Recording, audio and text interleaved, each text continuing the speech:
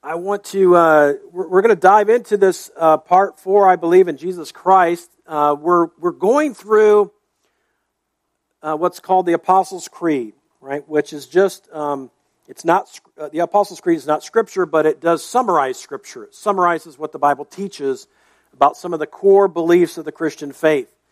And so we're in this middle section of the Creed that's been focusing on Jesus.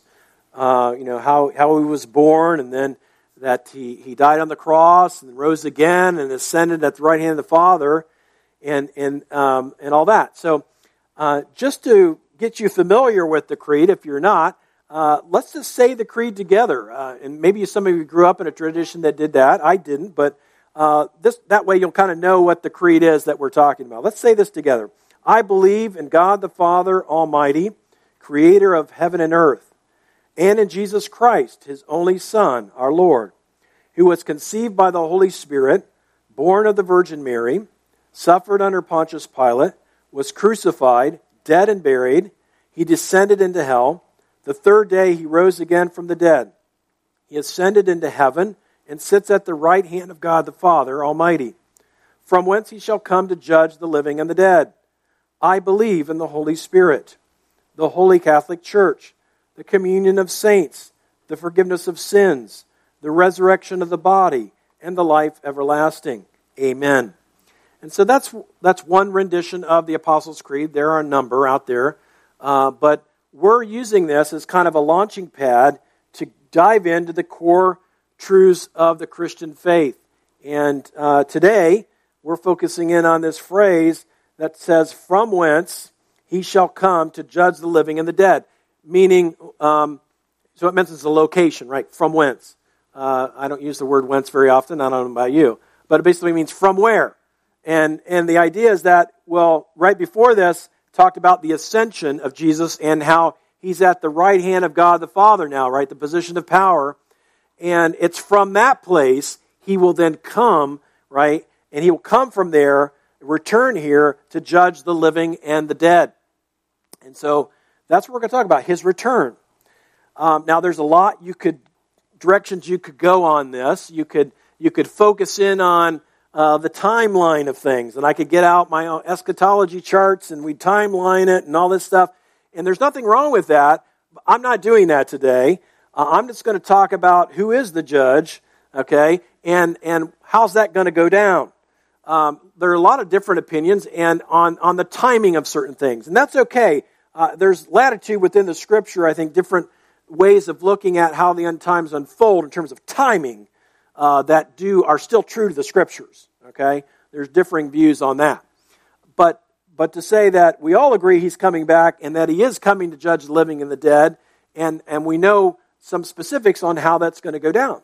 And so I'm going to focus in on the things that we know for sure. Okay, on this.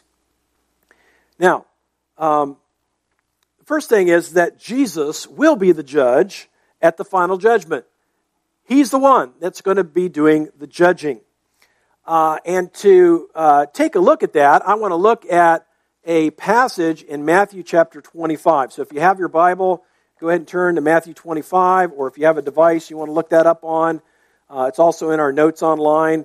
If you go to our church website and you can click on the sermon notes, and it'll take you there and open up the YouVersion Bible and give you all the notes, including the verses.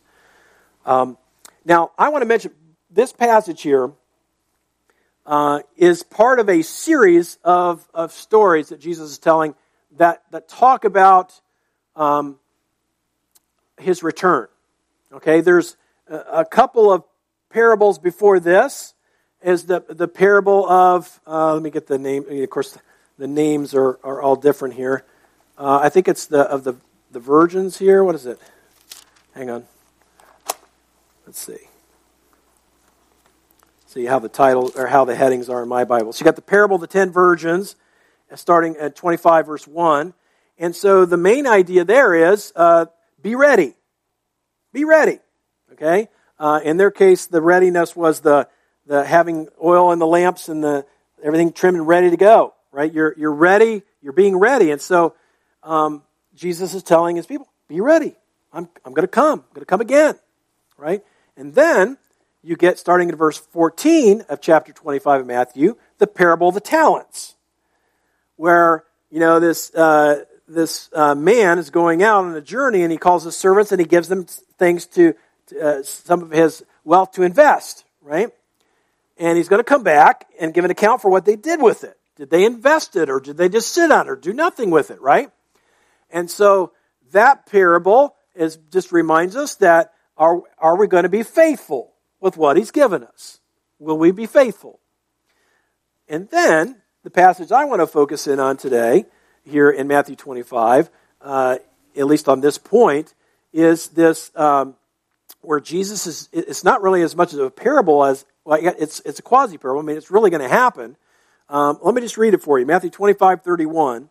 When the Son of Man comes in his glory, it says, and all the angels with him, then he will sit on his glorious throne. Before him will be gathered all the nations, and he will separate people one from another as a shepherd separates the sheep from the goats. And so here Jesus is saying, I'm going to come back in glory. He's the Son of Man. And he's saying, I'm going to sit on my throne. And on that throne, I'm going to make judgments. And I'm going to separate, he uses the terminology, the sheep from the goats. And so it says in verse 33, and he will place the sheep on his right, but the goats on the left. Now you may remember Luke Miller, when he was preaching last week, mentioned, Jesus being at the right hand of God, a position of power, right? Well, in a similar way here, him putting the sheep on his right is saying it's a position of favor, okay? And so these sheep are the favored ones, right? And so it says then, verse 34, then the king will say to those on his right, here's what he says, come, you who are blessed by my Father, inherit the kingdom prepared for you from the foundation of the world. So you can see already this right-hand side where the sheep are going to be is a place of blessing, and they're going to inherit the kingdom that's being prepared. And it's interesting, before the foundation of the world. Verse 35, for I was hungry, and you gave me food. I was thirsty, and you gave me drink. I was a stranger, and you welcomed me. I was naked, and you clothed me. I was sick, and you visited me. I was in prison, and you came to me. So Jesus says these things. He says, this is what I'm going to say. And then verse 37, then the righteous would be the sheep on his right, then the righteous will answer him, saying, Lord, when did we see you hungry and feed you, or thirsty and give you a drink? Or when did we see you a stranger and welcome you, or naked and clothe you? And did we see you sick or in prison and visit you? And the king will answer them, truly I say to you, as you did it to one of the least of these, my brothers, you did it to me. And let's just stop right there. So he's saying, basically that because these people that are represented by these sheep treated Jesus' messengers, because that's when he says, these brothers of mine, you got to, in context, he's talking about his disciples. Because you treated them well, right? You gave them clothing, you helped them out, you served them, you loved on them. You saw the things he listed there, right? He says, because you did that, when you did it to them, you were actually doing it to me, right? Do you remember what the Lord said to? At the time it was Saul, it was not yet the Apostle Paul. Saul, when he was riding on his horse and he had that encounter with the resurrected Christ, you know what he said? What did he say to him? He said, Saul, Saul, why are you persecuting me? Well, was he persecuting Jesus? He was persecuting the church, right? Saul, who would become Paul, right? He was a killer of Christians. He was rounding them up, and they were killing some of them, right? Putting others in jail. But it's interesting that Jesus, right, says to Paul that he says, "Why are you persecuting me?" And there's that relationship, right? It's almost like, a dad would say, you hurt one of my kids, you're hurting me. Okay? It's that same idea. Okay? And so, or moms, going mama bear on somebody because they're protecting their kids, right? It's that kind of mentality is basically when Jesus in Matthew is saying, the sheep are those who have welcomed the messengers of the gospel and therefore have welcomed the message. Okay? They're the saved people, the sheep. Okay? Don't be duped into thinking that your salvation or being in God's good graces is done by your good deeds. Because some people read this and they say, well, then I guess I need to be about doing good to God's people so that I can be in the sheep side and not the goat side. Well, hopefully you would want to do God's people good anyway, but that's not what's going to get you there. I'll explain that in a minute. But some people think when they read this that, then being good is what's going to make me a sheep. No. It's more of the fruit of your faith. Okay? It's the fruit of your authentic faith in Jesus that would cause you to do good to God's people and to welcome the messengers of the gospel. What Jesus calls the least of these brothers. Okay? So then he says in verse 41, then he will say to those on his left, depart from me, you cursed, into the eternal fire prepared for the devil and his angels. So you can already see now the left side is not the side to be on. It's the cursed side, not the blessed side, right? And that's where the goats were, right? And so in verse 42 it says, for I was hungry and you gave me no food. I was thirsty and you gave me no drink. I was a stranger and you did not welcome me. Naked and you did not clothe me. Sick and in prison and you did not visit me. Then they also will answer, saying, Lord, when did we see you hungry or thirsty or a stranger or naked or sick or in prison and did not minister to you? Like, when did that happen? That's what they're saying. Then he will answer, truly, I say to you, as you did not do it to one of the least of these, you did not do it to me. It's just the reverse, right? It's the reverse of what he said to the sheep. Now listen to verse 46. And these will go away into eternal punishment, but the righteous into eternal life. Okay? Now, I said I wasn't going to go down the route of charts and stuff like that, and I promise I won't, but I do want to mention one thing. There is a certain, Christian camp that it would be, some would call it dispensationalism, where there's like these clearly defined periods of time when certain things are happening and how God works and so on. And you can believe that. That's fine. But some people that in that camp think that this is a one of several judgments. They would say that this is the judgment of nations. They say that because it says he will gather all the nations, right? But I think there might be a problem with that. Like, so I want to poke one hole maybe in that. And that is that, okay, it mentions the nations, but then it says he will separate the people, one from another, okay? And so I really think the word nations there is to be taken of just like people groups. These different people groups all over, okay? And he's certainly, I don't think, the way God works in the other parts of the Bible, where we see, he's not like, when you look at how people are saved, it's not based on what people group they are. It's based on whether they believe. And certainly within various people groups, there are believers and unbelievers. Does that make sense? So I don't think this judgment is a judgment of nations. I don't think it makes sense. It doesn't fit in with the rest of Scripture. That's my opinion. I think this is just the judgment, the final judgment. And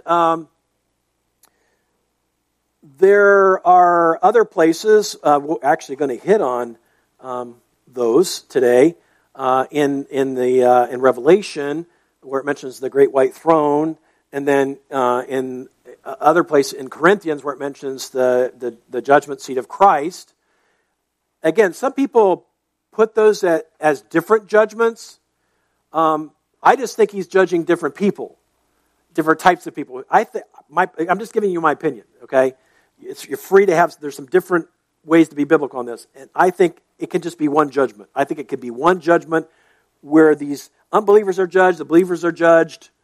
I think it can happen all at once. I don't think it has to be done in 3 different times. Just throwing that out there.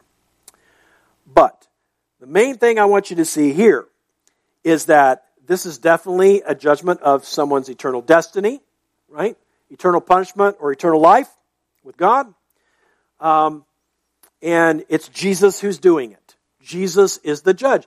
And I just think that it bears pointing this out because so many people think of Jesus as, little Jesus in the manger, or Jesus kind and gentle, Jesus, merciful Jesus. And he is those things. There's no question. Jesus, amazingly compassionate and merciful, no question. But he's also just like God the Father. He's just, and justice will be done by Jesus. And it will have to do with how we have welcomed the gospel or not. Okay, that's really the defining thing about whether someone is a Christian or not, is if they've welcomed the gospel, they've believed it, right? Now, in Revelation chapter 20, I want to look at a passage there. It's interesting. It mentions about getting out some books. Okay? Getting out some books. Revelation 20, verses 11 to 15. All right?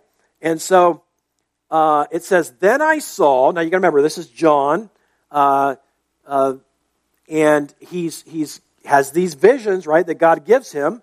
And it says, then I saw a great white throne and him who was seated on it. From his presence, earth and sky fled away, and no place was found for them.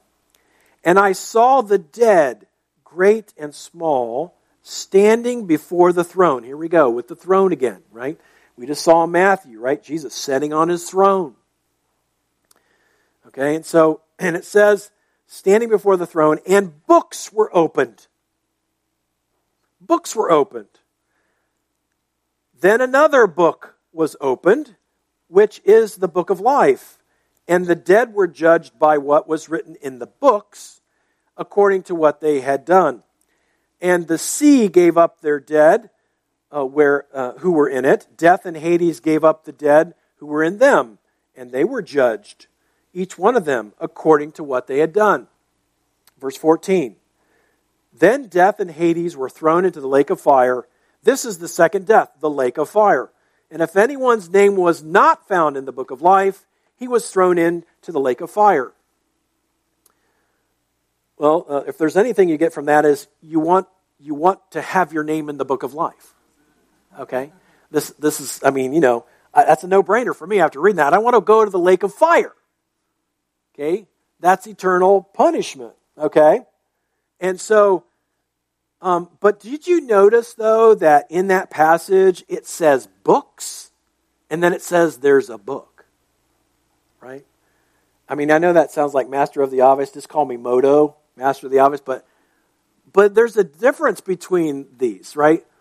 The books, plural, as it says, and the dead were judged by what was written, and then written, sounds like I'm British or something, was written in the books, plural, according to what they had done. So in these books somehow must be recorded our deeds, what we had done, okay? Everybody, okay? So everybody's in the books, the way I see it. Everybody's listed in the books that have our deeds, okay? But not everybody is in the book, the book of life. Okay, and so I just think it's important for us to make that distinction. Now, I wonder how you get your name in the book of life. If you look at another verse in Revelation 13, verse 8. Listen to this. And listen for the phrase, the book, and then listen what happens. So it says, and all who dwell on earth will worship it. Everyone whose name has not been written before the foundation of the world in the book of life, who was slain. Did you get that? The part where it says, before the foundation of the world, in the book of life of the Lamb who was slain. The book of life of the Lamb who was slain. So this book of life is related to what Jesus did on the cross. And it has to do with those who welcome the gospel and have been covered by the blood of the Lamb.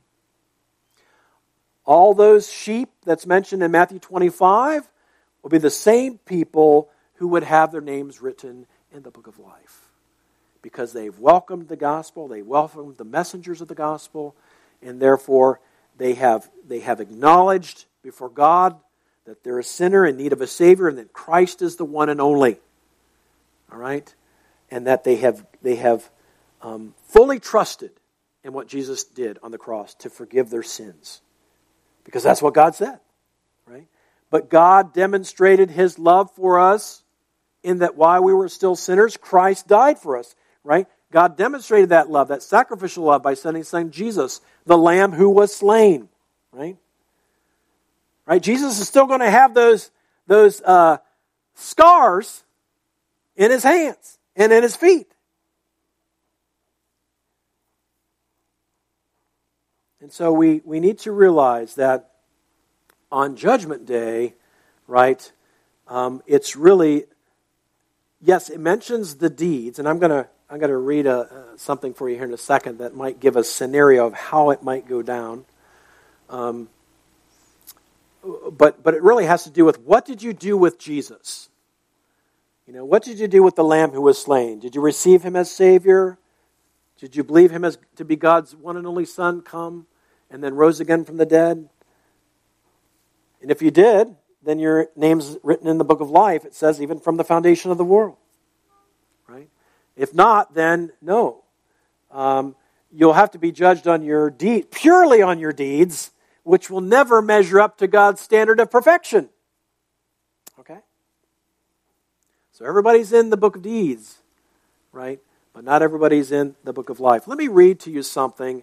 I thought this was an interesting, just a minute or two here, probably more like a minute of reading, because John Piper mentioned something that was like his take on the thief on the cross and what was going to happen with him on Judgment Day. Do you remember Jesus, right? On either side of Him was crucified two thieves, right? And you remember the one was mocking Jesus, right? Can you imagine that? While they're all hanging there. But the other guy's like, listen, yelling to the other thief, stop mocking him. You know, he did nothing wrong. He's done nothing to deserve to be here, but we have. And, you know, then Jesus turns to that guy and says, you know, you'll be with me in paradise today. Something happened in that guy's life. Right? He believed. Okay? And now listen to what Piper says. Again, just one man's opinion on what might happen at the judgment. Talking about the books and the book. Okay? Here's what he says. It says, for example, consider the thief on the cross. Jesus said that he would enter paradise. Luke 23:43. But what will judgment be like for him when the books are opened? 99% of his life will be sin, and only the final hours will be the fruit of faith. He says, and this is opinion, he says, I think God will open the book of life and show the name of the thief on the cross. His salvation will be secured by the blood of Christ. Then God will open the books and will use the record of sin to glorify His Son's supreme sacrifice, and then He will use the last page of the books, the deeds of this guy's life, the last page to show that what was wrought in the thief's attitudes and words, the last page, the last hours on the cross will be the public confirmation of the thief's faith in union with Christ. In other words, hey, you know, even at the 11th hour, he had a come to Jesus moment right there on the cross next to Jesus. And even though all these other evil deeds that would have come before, that's what mattered was, did he believe? At that time, even if it was the last thing he did. And Piper goes on to say, he says, therefore, when I say that what is written in the books is a public confirmation of our faith and of our union with Christ, I do not mean that the record will contain more good works than bad. I mean that there will be recorded there the kind of change that shows the reality of faith. Okay? I agree with that. That's an opinion, but how the books in the book are going to work on that day. But the book of deeds, right? The books should show that we have some kind of authentic faith, right? And then, of course, not based on our deeds, but our name would be in the book of life, right? Again, it's back to the fruit, right? The fruit comes from the root. If you're rooted in Christ, the fruit's going to show it, right? Not perfection. We're not going to be perfect. We're still going to sin, but we're rightly related to Him, and it shows. And so just realize that there is coming a day, right, when the books will be open, right? And at that point, it's too late. And so our hope and prayer is that as many people will come to Christ and put their faith in Him, right, before that day, right? Now, it's important for us to know that both unbelievers and believers will be judged. It's just a matter in what way, okay? In what way? Well, unbelievers will receive a judgment of condemnation. Believers won't be condemned. I mean, Romans tells us there is therefore now no condemnation for those who are in Christ. So we're not going to receive a judgment of condemnation. We'll have some other kind of evaluation, all right? But unbelievers will receive a judgment of condemnation. And certainly you can see that bear out in the passages we read in Matthew and in Revelation, right? What happens to the one group, right? The goats, they're going to eternal punishment, right? That's certainly condemnation in my book, right? Okay?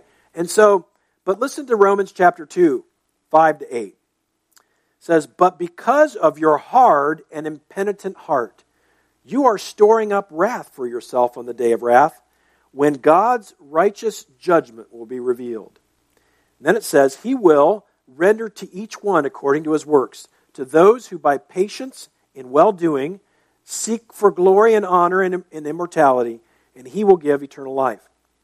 But, for those who are self-seeking and do not obey the truth, but obey unrighteousness, there will be wrath and fury. Wrath and fury. For those who do not obey the truth. And part of that truth is just the truth of the gospel, right? Right? That's the big thing, the truth of the gospel. The gospel, in a sense, is something to be obeyed. It's something to respond to, right? And to submit to the fact that we're sinners in need of a Savior, and Christ is the Savior.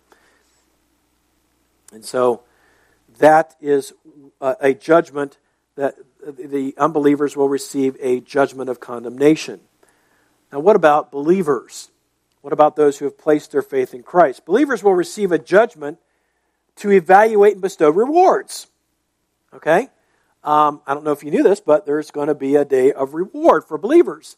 I don't know what those rewards would be like. We have, Paul throws things out like the crown of life and these different things. I don't know exactly what those things are. People have speculated. But it just, the Bible tells us in a number of places about rewards. So take a look in Revelation chapter 11, verse 18. It says, the nations raged, but your wrath came, and the time for the dead to be judged. So here we are, the final judgment, right? It says, and, so it's not just the time for the dead to be judged. It says, and for rewarding your servants, the prophets and saints, and those who fear your name. That's believers, okay? You may say, well, I'm not a prophet or whatever. You're not a prophet, but you're a saint, at least, in the biblical definition of saint as a believer. And those are the people who fear God's name, right? Okay? It says, both small and great, and for destroying the destroyers of the earth. And so, we clearly see there's going to be some rewards for believers. 2 Corinthians chapter 5, verse 10 also mentions something about believers and evaluation. It says, for we must all appear before the judgment seat of Christ, so that each one may receive what is due for what he has done in the body, whether good or evil. And so, to get a little bit of flavor of what that might be like as far as reward based on our deeds, I think we look at 1 Corinthians chapter 3. I know I'm going around a lot of places here, but it's kind of necessary to get a sense for this judgment or evaluation for believers. 1 Corinthians 3, 12 to 15. Listen, it says, "Now if anyone builds on the foundation with gold, silver, or precious stones, wood, hay, and straw." Did you get those construction materials? Gold, silver, and precious stones. And then it says wood, hay, and straw. So the first three are definitely an enduring things. The other things are very fragile and easily destroyed, right? So it says each one's work will become manifest or will be revealed. Does that bother you? Everybody's deeds is going to be known. Like, it's like there's no secret. You can try to cover things up now, but it's all going to be brought to the light at that time. It bothers me. Like that makes me want to live truthfully, honestly, with integrity. We should want to anyway, but I'm just saying, it really puts a seriousness to that. Because, we might be able to dupe each other every now and then, but you can't dupe God. Okay? I've known people that live double lives, and they usually eventually comes out anyway. But even if they can make it all the way to the end, it's going to come out then. It's going to come out then.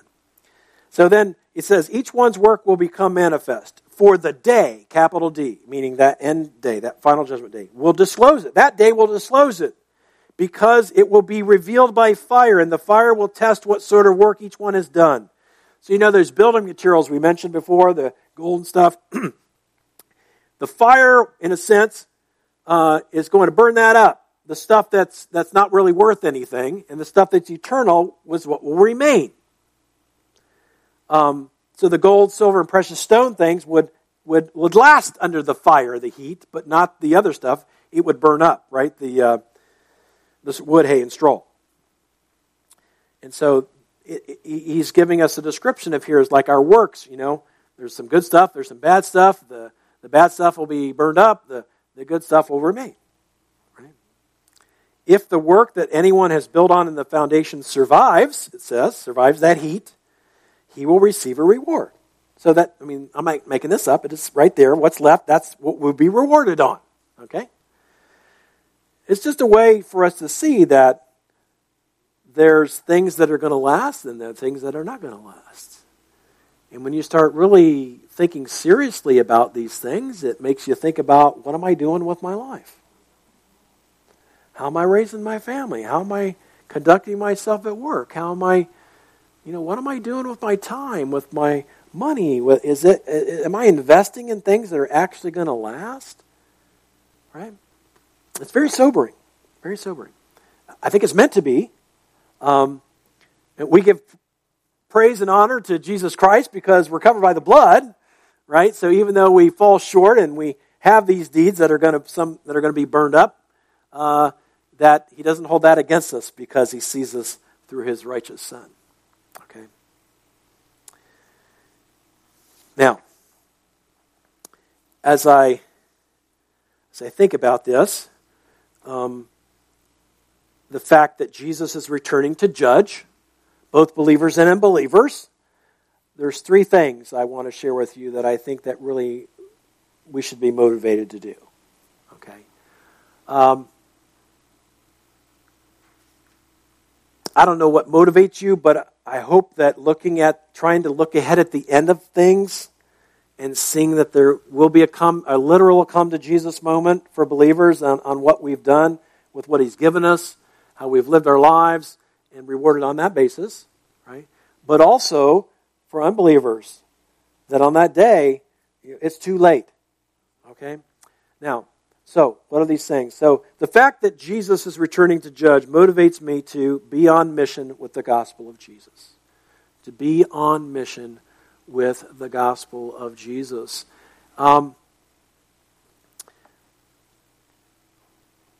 if we really believe, and we do as Christians, that this is eternal punishment, this is separation from God for all eternity, right, in hell, then I'm thinking of some people that I don't know where they stand. And I would want them to be there. I mean, I don't want anybody to go to hell, but I'm not the boss. Okay? All right? God's just. Okay? And all sin will be judged. Right?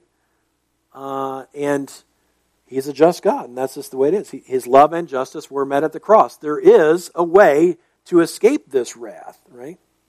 By putting faith in Christ. But if you don't, and so that makes me want to get the gospel out. That makes me want to tell people about how God's changed my life, what He's done, and then tell them God's story of salvation and how they can know God personally as well.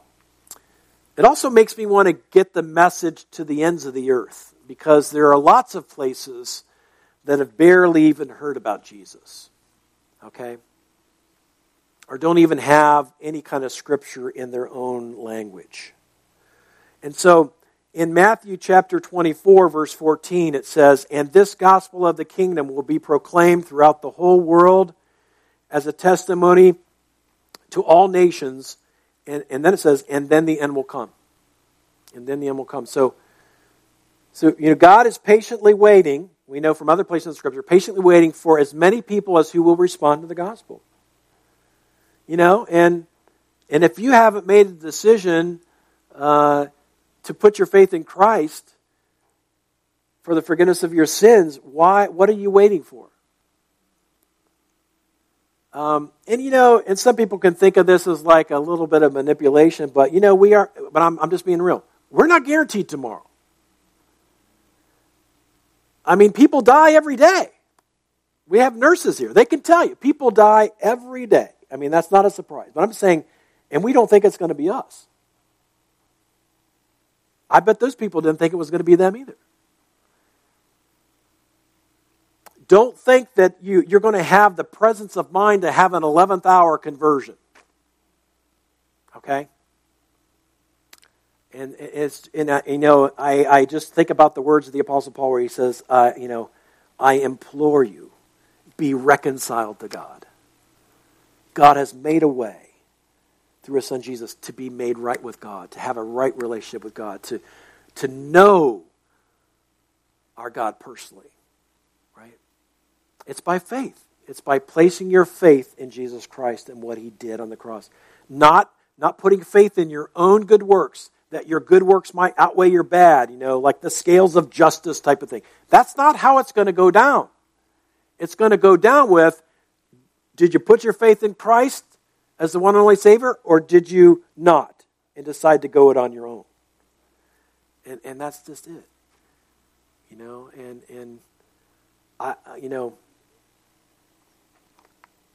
God loves you, but He's not going to make you do one or the other.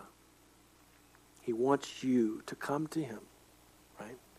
By faith, just simply saying, God, you know my mess, but I recognize now my need for a Savior, and I want to confess my sin, and I want you to forgive me. And whatever this is we're talking about, I want to be one of those sheep. I want to learn to hear your voice. I want to follow you. It's not rocket science. It really is not. It's the faith of a child, as it says in the Scriptures. It's just believing. So, I'm motivated to get that message out, and I hope you are too. Because that's a reality. That day is coming. Okay? Now, the other thing I'm motivated to do is to be an encourager to other believers. And so should you. If you're a believer, you should be an encourager of other believers.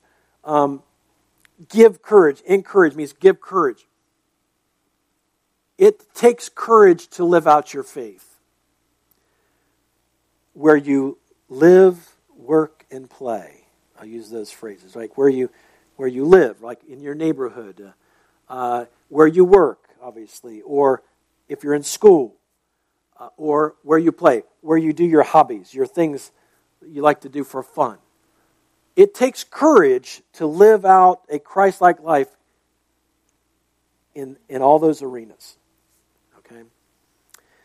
In Hebrews chapter 10, verses 24 and 25, we have this exhortation to encourage one another. It says, "And let us consider how to stir up one another to love and good deeds." It's my understanding this stirring up is a prodding. So I grew up out in the country, though I was not a country boy myself. In the sense of I didn't live on a farm, but all my friends lived on a farm. And so if you want to hang out and play with your friends, you got to do farm work so that we can go have fun.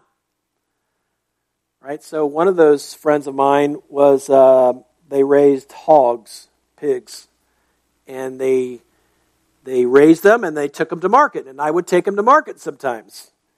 The town of Troy used to have a dinner bell. What do you call it? Slaughterhouse. Okay, I know it's not a pleasant topic, but this is a reality if you eat meat. Okay, all right, and so you'd have to prod those pigs to get out of the trailer and go up the chute into the dinner bell slaughterhouse. Right? You had to motivate them to get out. And this word, stir up, is that kind of a thing. It's like prodding each other to keep following Jesus, prodding each other to pursue holiness and godliness in a world that is less tolerant of living out your faith. Okay? And so we need to encourage one another. Prod one another along, it says, to love and good deeds. We need to encourage one another and prod one another to love well and to do good deeds. And then it says in verse 25, not neglecting to meet together, as is the habit of some. In other words, we need each other's company, too. Okay? Whether it's here in this context, or whether it's in a smaller group, or whether it's in a virtual small group, I don't care what it is, but you got to stay connected because you got to have a lifeline with a fellow believer. Living, out there on your own as a Christian is not the way to be. Biblical Christianity is lived out in community, not in isolation. Okay? But then it says, but encouraging one another, and all the more as you see the day, capital D, drawing near. You say, the closer we get to the return of Christ, which every day that passes, it's one day sooner, right? The closer we get to that day, the more we will need this. The more we will need to support and encourage each other's faith. The more we will need to prod one another to love and good works. We need it. We all need it. And knowing that Christ is returning, I think should motivate us to be each other's greatest encouragers in life in the faith. Now, last thing here. The fact that Jesus is returning to judge motivates me to live in a way that pleases God and that shows the proper priorities in life. Again, it's the wood, hay, and straw versus the gold, silver, and precious stones. I want to hear, if we're believers, we should want to hear the Lord Jesus say, well done, good and faithful servant, right? And so, for that to be happening, I believe that we should be pursuing to live a life that pleases God. Well, how are we going to know what that is? Well, you got to know what His will is for your life. Well, how do you know that? Well, you got to be in the book, the Bible, to know what that is. What He desires for us, how He wants us, our marriages to be, how He wants our relationships just in general to be, how He wants us to raise our kids, how He wants us to relate to government, how all these things. It's right here. And so part of living in a way that is pleasing to God is knowing what He calls us to do.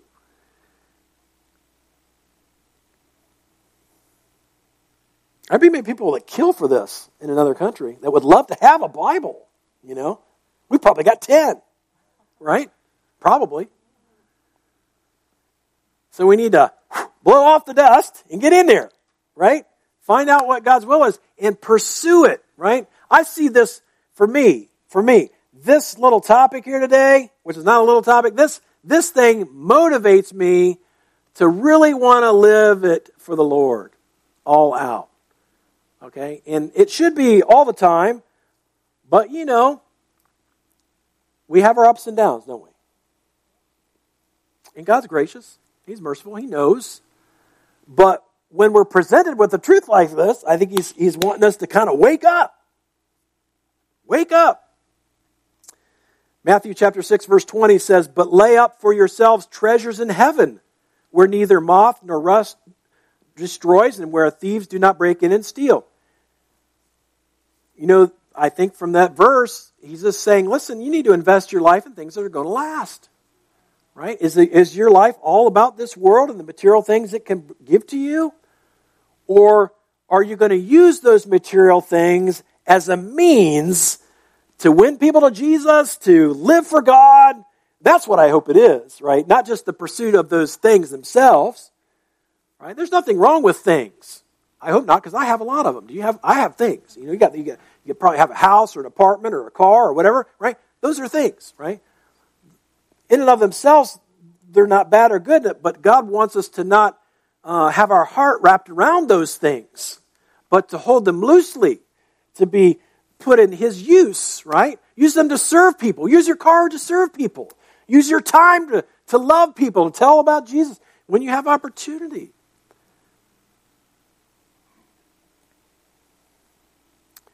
Verse 33, we'll end with this, says, "But seek first the kingdom of God and His righteousness, and all these things will be added to you." Well, a good Bible student would read before this and see, well, what are all these things? Well, basically saying your basic needs, right? In the passage before that, before he tells them to seek first the kingdom of God, he's saying, listen, you don't have to worry about what you're going to wear. You don't have to worry about what you're going to eat, because, your Heavenly Father, He takes care of those birds. He feeds them every day. And he clothes the flowers of the field. And don't you think you're more important than they are? And the answer is yes, you are. Right? And your Heavenly Father loves you. But what He wants you to do is to get your priorities right. When He says, seek first the kingdom of God and His righteousness. Pursue being more Christ-like.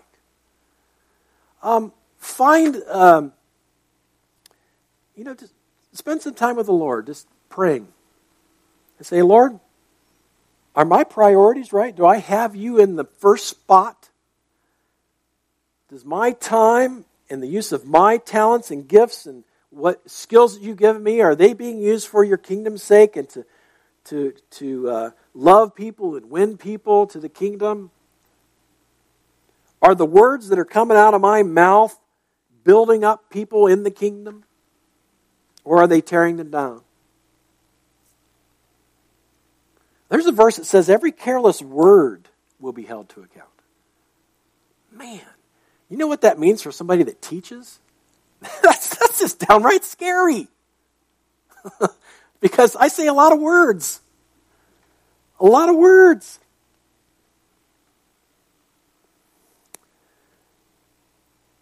Let's pray. Heavenly Father, thank You for the reminder that, we're held accountable for our lives. And thank You that because of the blood of Jesus, if we put our faith in Jesus, the blood of Jesus covers us and cleanses us from all unrighteousness. So it's not our eternal destiny that's at stake, but we want to, as believers, we want to do good for You. Not because we fear a bad report from You per se, but because we love You. And we want other people to come to know and love You as we do. And so, Father, help us to be on mission with the gospel of Jesus. Help us to be encouragers of other believers. Help us to live in a way that's pleasing to You, in light that there is a judgment day coming, in light that there is a day of accounting coming.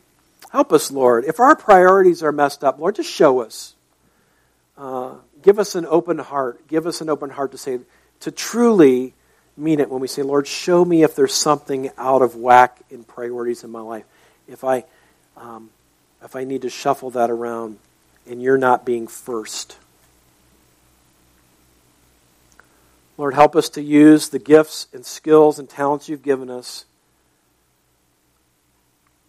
to represent you well this side of heaven, to serve all people, to love all people, and to proclaim your message to all people, the gospel.